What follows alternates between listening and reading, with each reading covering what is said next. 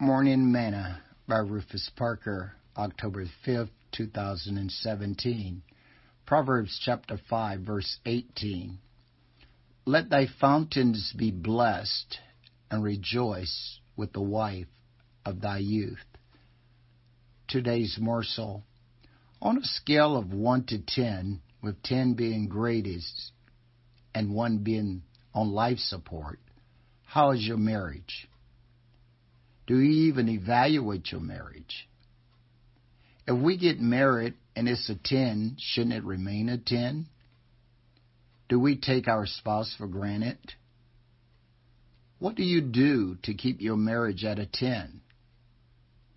Always remember, love isn't smelt L-O-V-E. It's spelt T-I-M-E. And that's what keeps marriages excited and at a 10. Sing this song with me today. I love you, I love you, I love you. What more can I say but that I truly love you?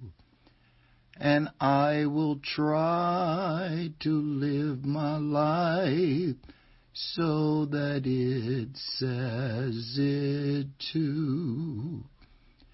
I love you, I love you, I truly love you.